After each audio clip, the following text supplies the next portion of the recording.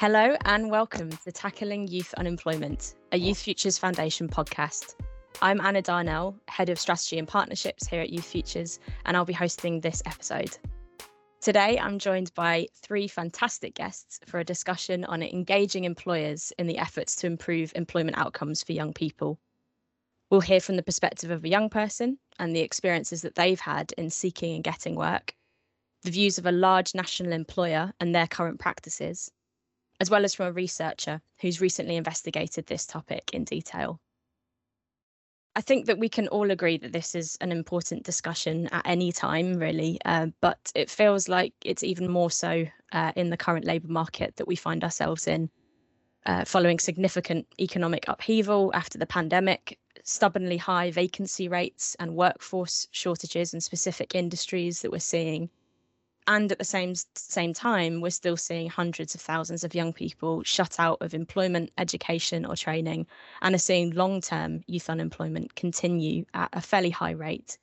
And here at Youth Futures, we have a particular focus on young people who are most marginalised, and we know that they are disproportionately those that represent those shut out of employment, education and training.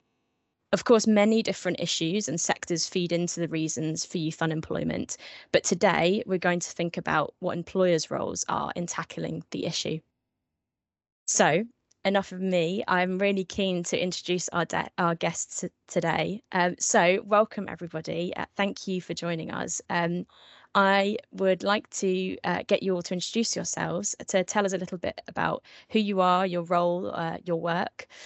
So let's get started. So with Joel England. Hello, Joel. Tell us a bit about yourself. Hello, I am Joel England. I am on the Future Voices group at Youth Futures. I come from having a background of both having a learning disability, which is dyslexia, and a physical disability in my feet. I have trouble sometimes standing up for long periods of time. Both have caused challenges in getting into employment, in terms of trying to look for a job, of filling out forms is challenging in understanding particular meanings of words or descriptions. And physically, it's a challenge to stay standing on my feet for very long hours. Fantastic. Thank you so much for telling us about yourself, Joel. I'm really keen to hear your reflections as we go on in this discussion. So I'd like to now introduce Dina Potter, who's from the National Grid. Could you tell us a bit about yourself, Dina? Hi, so I'm Dina. I'm VP and Global Head of Social Impact at my company, National Grid. I've been working in this space, I wouldn't say forever. It's been around 4 years. My background traditionally has been around business transformation and change. So I kind of fell into the social impact space and haven't looked back ever since. So really looking to see what else National Grid can do so that we can really impact our communities positively when it comes to youth skills and employability. Fantastic. Great to have you, Dina. So last but not least, Nicola Wildash, could you tell us a bit about who you are and your role? Brilliant. Thanks, Anna. Yeah, hi, I'm Nicola Wildash. I'm a Senior Research Manager at IFF Research, and we're a social research company who work with various different clients to provide insight for their needs. And I'm here today because we recently conducted a study on behalf of the Youth Futures Foundation with Movement to Work about youth employment. And so that's going to be what I bring to the table today. Super. Thank you so much, everybody. It's really lovely to have you here today. So as I said before, in this episode, we're interested in learning a bit more about employers' roles in supporting young people to succeed in the labour market. So, Nicola, off the back of the research that you've just mentioned, it would be brilliant to hear a little bit more about that and to kind of set the scene for us and what that research has shown us and what some of the key findings were. Yeah, definitely. So we conducted it, it started, I think, June last year, or maybe even a bit earlier, and we finished all the reporting just before Christmas. And just to sort of give a bit of background of what that research focused on. So we were commissioned by Youth Futures Foundation and Movement to Work, and what we wanted to do was explore employer engagement in the youth labour market.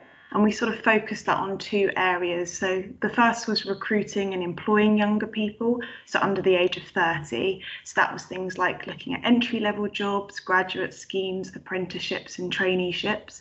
And then we also focused on things like work experience, so usually those that are still in education or school, and as well as work placements. And we focused a bit more there on groups that were more disadvantaged in the labour market, or those that were on sort of short work placements over the summer. In terms of what we did to conduct that research, we did two kind of strands. The first was we did some secondary analysis of the Employer Skills Survey 2019. And the second strand, which is probably what I will talk more about today in today's conversation, is we conducted 90 interviews with employers across size, sector and region. And we basically were speaking to those employers to understand a bit more about, what youth engagement do they do? Do they recruit young people? What roles do they typically do? That sort of thing. But then also trying to get beyond that and understand what are their motivations for engaging with youth employment, and then what are the barriers and enablers to that, and really sort of identify the employer's perspective of what can help them engage more with young people and ultimately give young people more opportunities in their workplaces.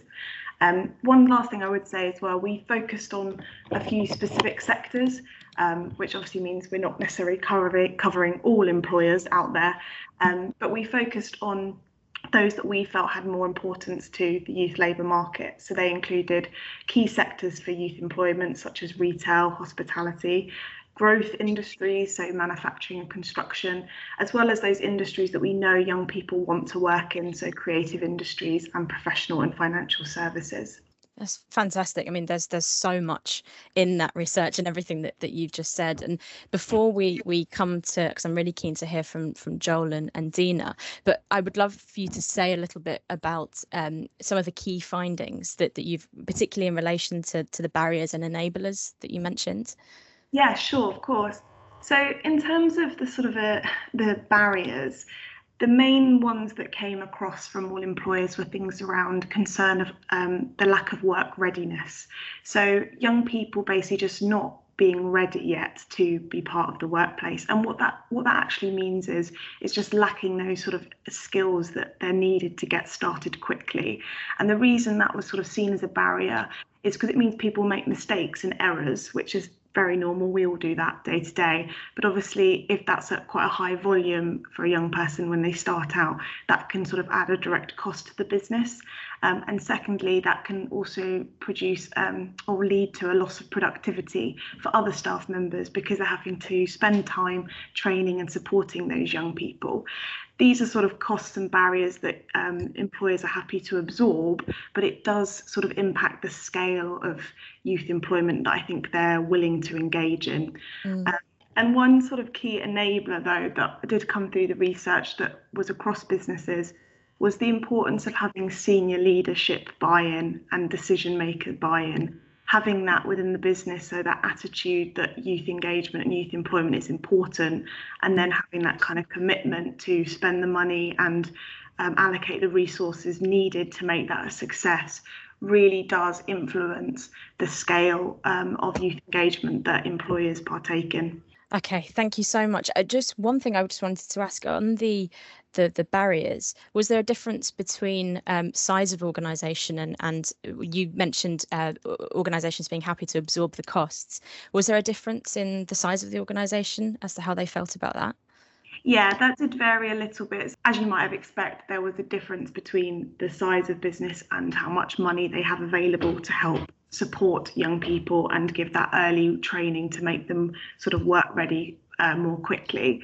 In terms of the scale of young people, the number of young people they can recruit, if you're a large company, you've often got more money available to provide more training. But otherwise, the barriers that companies face and sort of that feeling that young people might not be ready was felt across businesses of all sizes. Okay, this is so interesting. Thank you, Nicola, for setting the scene there. I'm really keen to hear from our young person here with us today, Joel. I'd love to hear your reflections on some of the findings and the themes that Nicola's just outlined, really, and also just broadly your thoughts on what you think that employers should be doing, better for young people, and generally your experience. Yeah, it was really interesting listening to all of that. My personal experience is that I think that whereas very big companies, as the research that we've just heard from might show that certain young people might not be ready, I think what's really important for other businesses that are much smaller as an employer to consider is the fact that a young person can be very important in your organization. I think that young people have a lot of potential, and I think that depending on what route certain young people want to pursue and go down and go into a career is very important. As I've said, I have dyslexia as a learning disability. So in terms of education, I never really had a big ambition for going to university. I didn't feel that it was the right move for me. So my goal always from late teenage years was to try and go into it in terms of getting a job, starting at a lower level within a career and working my way up. And obviously that has to start somewhere. So like I've just said, the research that we've just heard from is very interesting to hear from. But I think if you are a much smaller organization, then taking on a young person so that they can actually start somewhere is really important, because everyone who starts a career within a job role has to begin at somewhere. They have to get a certain work ethic. They have to learn new skills that they can learn very well within just having a very simple part or full-time job. And I think it's really important for these employers to look at how they can easily recruit young people. For my very first job that I went for, it was originally very challenging because I didn't have a lot of experience. So trying to get your first job was a challenge for me. But the very first job that I had, I would very much say was the best first job I ever could have hoped for. The work time in terms of the hours that I did was very manageable for me, having a physical disability. The management and the team staff in general were highly supportive towards me as a result of that. And it was just the best first job I really could have asked for, as I've said, for those reasons. So it sounds like your experiences have been broadly positive, with employers making reasonable adjustments to support you. Is that right? Yeah, exactly. So like I said, with that first job, in terms of them making reasonable adjustment for me, during quiet times, it was easier to do jobs that could take a bit of pressure off of my feet and legs, which was very helpful. And like I said, just having the staff be very supportive towards me was highly welcomed and very much appreciated. In terms of looking for that first job, it was very challenging because a lot of places wouldn't just simply accept a CV. You had to go in to do an application, and those for me, when I tried looking at doing them, was challenging because there was a lot of highly detailed information that needed to be filled in, and there was a lot of extra details and that just needed to be collected in order for them to consider me for even an interview. So those kind of jobs I felt very difficult to try and approach. But there, they just simply took in a CV.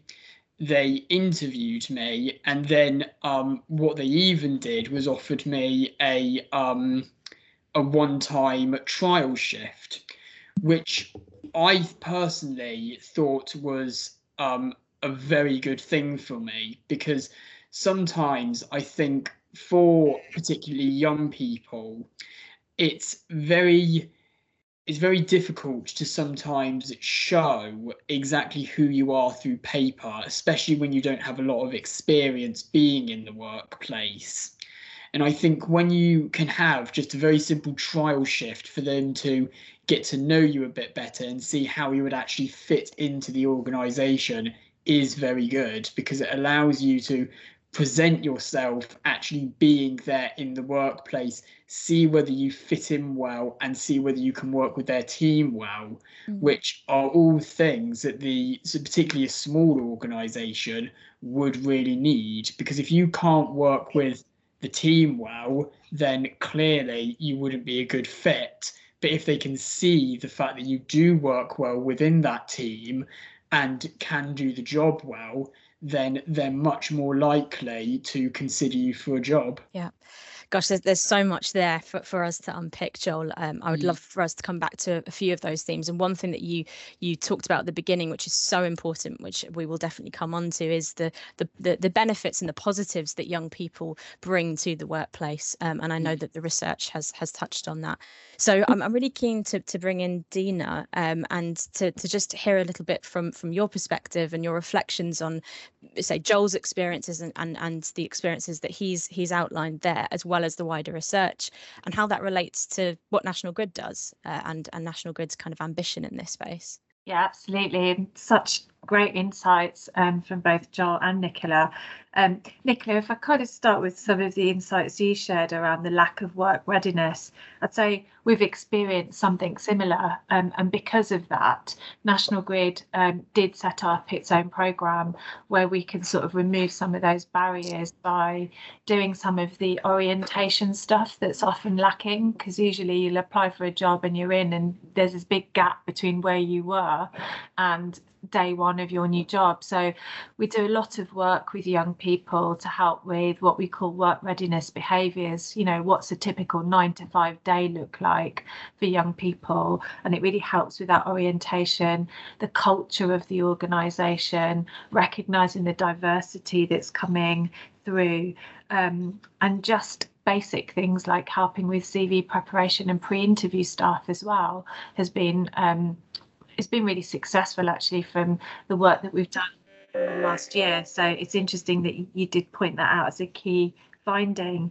And then just reflecting on some of the things that Joel's raised with, you know, first time job challenges. And actually, I think as employers, you're not born with work experience. You get to a certain age and you've done a few jobs and then you get work experience. So that first role is always difficult. And I think employers can do more to look at life experience as well as work experience, because it's all experience, and it's about whether or not you can apply that experience into the role that you're about to go into. And also kind of picking up some of the things Joel said around not wanting to go to university. And I think there has in the past been a stigma around, you know, those who haven't gone to university. And actually, I just see it as a different route to entry. And sometimes we see that candidates are more successful when they come through the vocational routes, because often with university, you do come out as a walking, talking textbook, and a lot of it is academic, but the work experience is lacking. Whereas when you have more of a hybrid approach with apprenticeships and more practical routes to entry, where you can still learn on the job, that offers something different and just kind of suits young people more. So, you know, we have listened to a lot of that. I'm not saying it's perfect, but I think we have to keep that dialogue open and keep listening to the different perspectives of young people and what works for them, because there is more choice now in today's market. So as employers, we need to be an attractive proposition for young people to consider us in the first place. It's not always the other way around. Yeah, absolutely. That's so interesting. Just quickly on the orientation support that you mentioned, What does that really look like, and have you noticed the impact of it on young people coming into the workplace?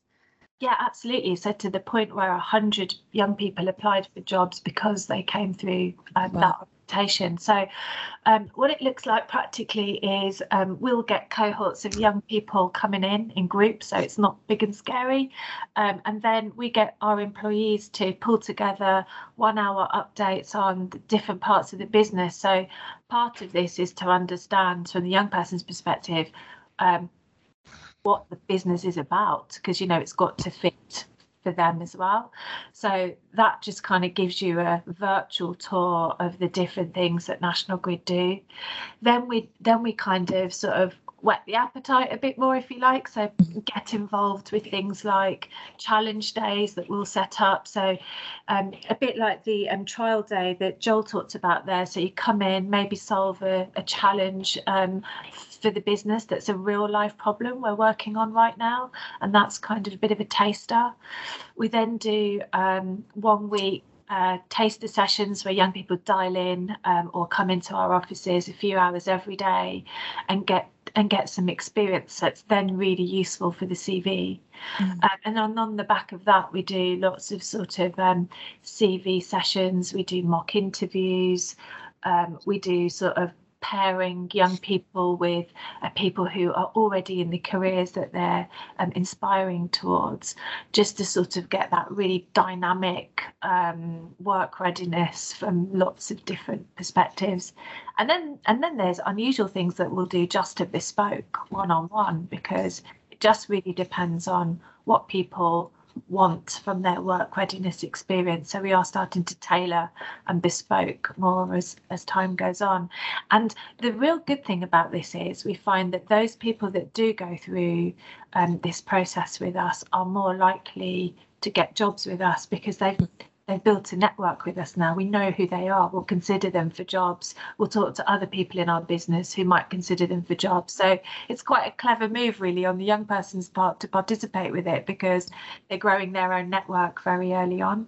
No, I mean, it sounds like you're thinking really holistically as an organisation, and I just wanted to touch on what Joel talked about of the positives that young people bring to the workplace. I just wondered whether you had any reflections on seeing it from an employer's perspective within National Grid, the value that young people can bring to the workforce. Oh, absolutely. And then when you look at organisations like ours that are largely engineering, we've got an ageing workforce problem. So, young people are the next generation. And I think when you look culturally between the different age groups, young people bring in perspectives that maybe we're not thinking about. So they stretch our thinking. They're helping us to become more digitally savvy, to communicate in different ways. So, this isn't just about taking a new the next sort of breed of people coming into the business to look and feel exactly how we've been for years. We need to modernize who we are as a business. We need help to change our culture, and we need those new and diverse perspectives. So, I think the learning is definitely on both sides, and they definitely inject newness into the business that it will be in the future. Just really wanted to build on what Dina said, in that everything you said there was sort of very reflective of the benefits that were identified by the employers that we interviewed. And that idea of bringing new ideas and new energy to an organisation was felt by those who, engage with youth employment. And I think it's the really interesting thing is it wasn't just about bringing in a bit of a new perspective or a new idea. It was that businesses really understood that those new ideas can lead to better processes and better products and services for their clients, which ultimately make them more competitive within their sectors. And that, a lot of employers are facing similar issues around ageing workforce and just needing to ensure that they are reinforcing the workforce and the employment pipeline so that they've got a long-term talent pool. The other thing that I thought was quite interesting that both Joel and Dina, you sort of mentioned in different ways, was like sort of the uniqueness of each young person, and that employers shouldn't be seeing young people as just one homogenous group. They all have very different perspectives, education and experiences, and it's the employers that are able to really tap into that individuality that I think really end up benefiting the most. I think the challenge is that in able to do that, you need more supervisors, you need more training programs, and you need more time and money effectively to ensure that you can give that one-to-one support to each young person that they need to be able to thrive in that workplace. And that's where I think some smaller organisations ultimately make quite a clever strategic decision to go for quality over quantity in terms of the number of young people that they can engage with. It's better to recruit 1 or 2 people and give them the full supervision and support that they can give them, rather than try and hire, say, a dozen and not really be able to give that sort of tailored approach to those people. And one other thing just to say that I think you mentioned, Dina, in a similar way, is that bringing young people in as a cohort is very advantageous so that they can kind of learn together and be in the same experience.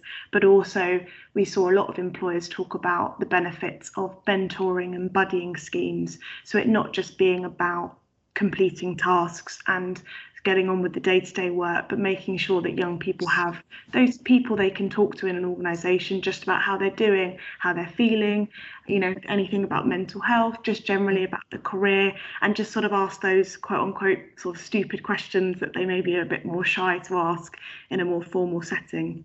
Can I just ask on that, actually, that last point you made around mental health support, I think is such an important one, because as you outlined from the research's structure, it's both about recruitment and entry into the workplace, but then it's absolutely then about retainment and progression within the workplace too.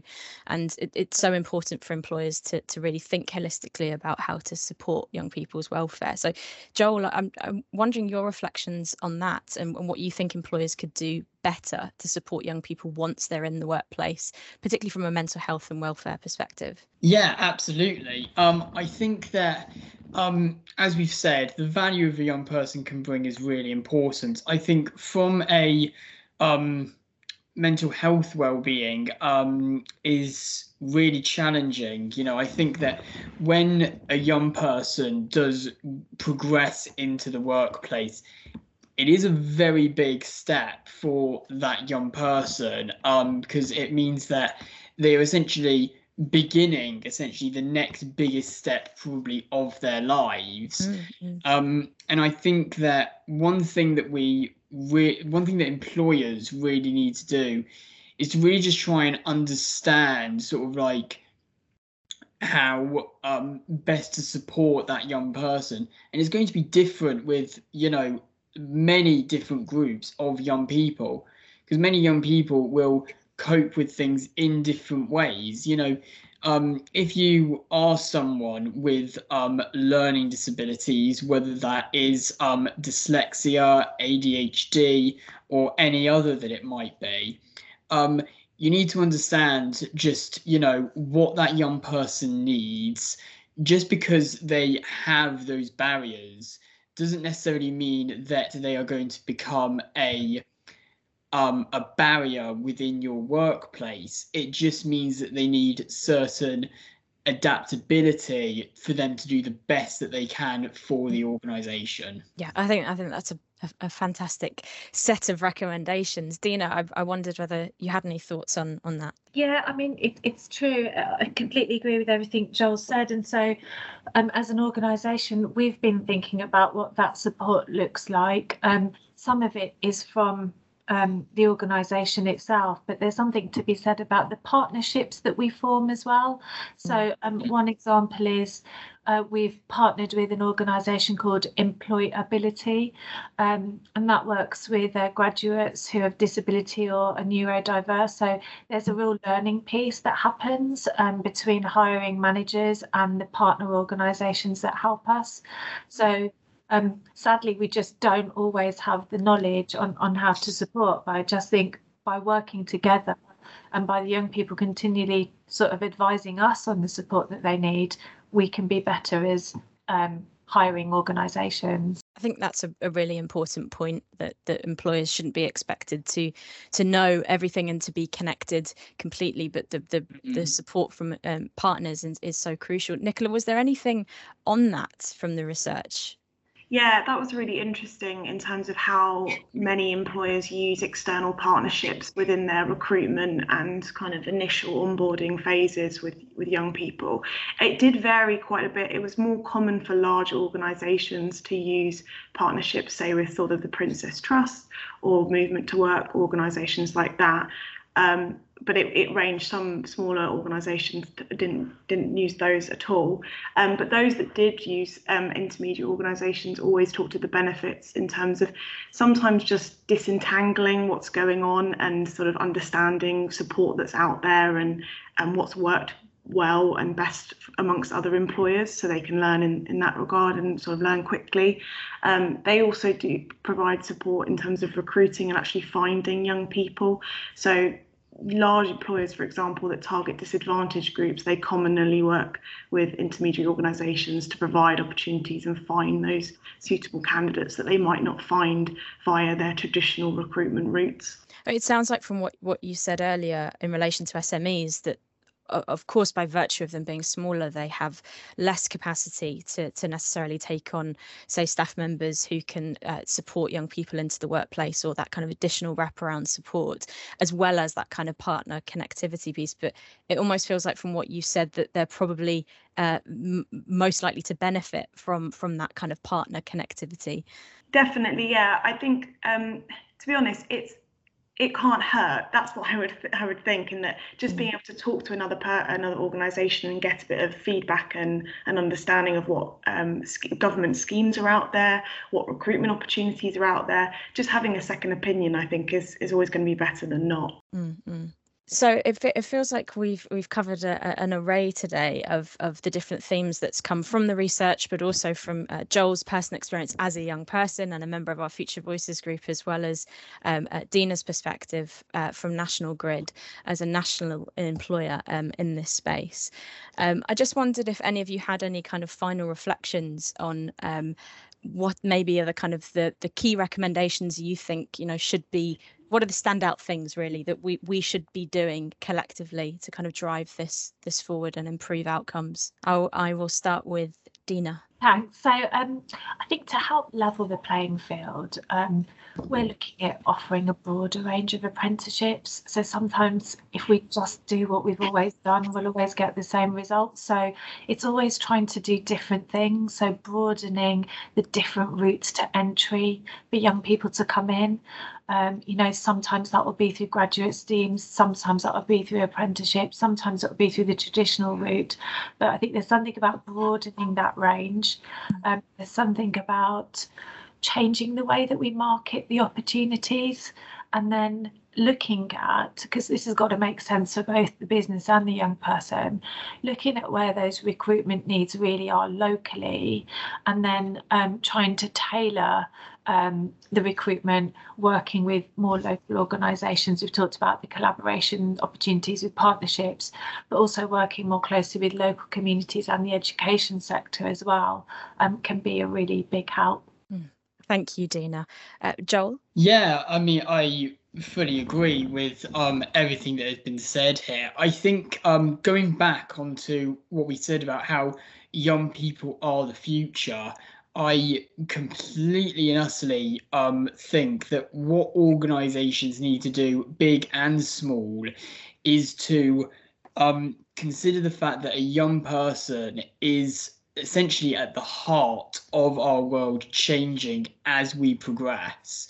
And it's the fact that it's going to be those young people that in even just a few decades from now are going to be the people that are essentially are going to be the ones who are going to be presenting the work world as we know it, I believe. I think that, if we can get young people into workplaces, get them to build their experience, their skills, and careers, then it's going to be them that are going to be in the positions that employers are in now.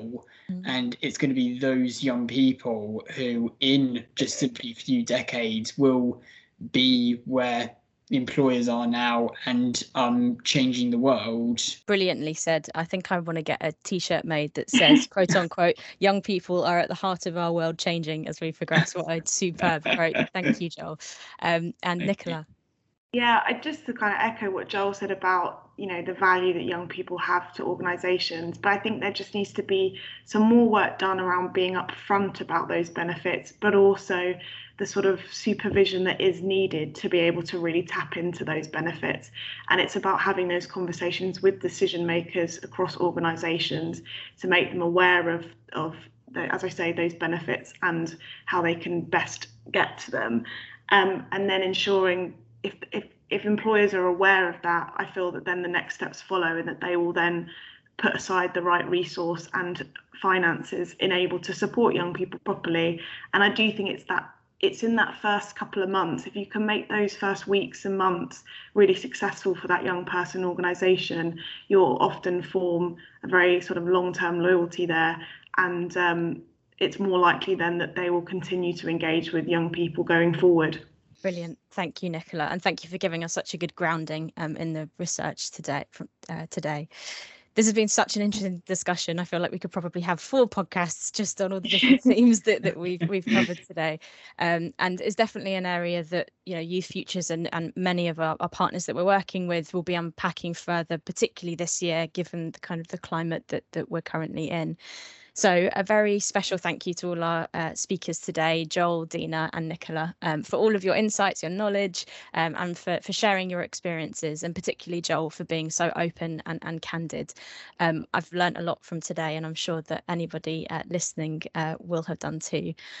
So thank you to our listeners. Thank you for taking the time to listen to this great discussion. If you have any perspectives or views on what we've chatted about today, please do get in touch via our website. We'd love to continue this conversation. If this is your first time listening to our podcast, where have you been? If this is your first time listening to our podcast, hopefully you'll be more excited to know that we have 2 other episodes that you can listen back to. One discussed our recently launched Youth Employment Evidence and Gap Map, which you don't want to say quickly too many times because it doesn't roll off the tongue. And I can promise is much more interesting than it sounds. It's the world's first largest repository of youth employment research that we have collated, and there is mounds to unpick from there. So that podcast kind of explores that. And the other one is on a recent report that we commissioned called A Better Future, which discusses all things levelling up and net zero jobs, which is another very meaty topic. So thank you again to our speakers today. Thank you for listening, and hopefully catch you again soon. Thank you. Bye-bye.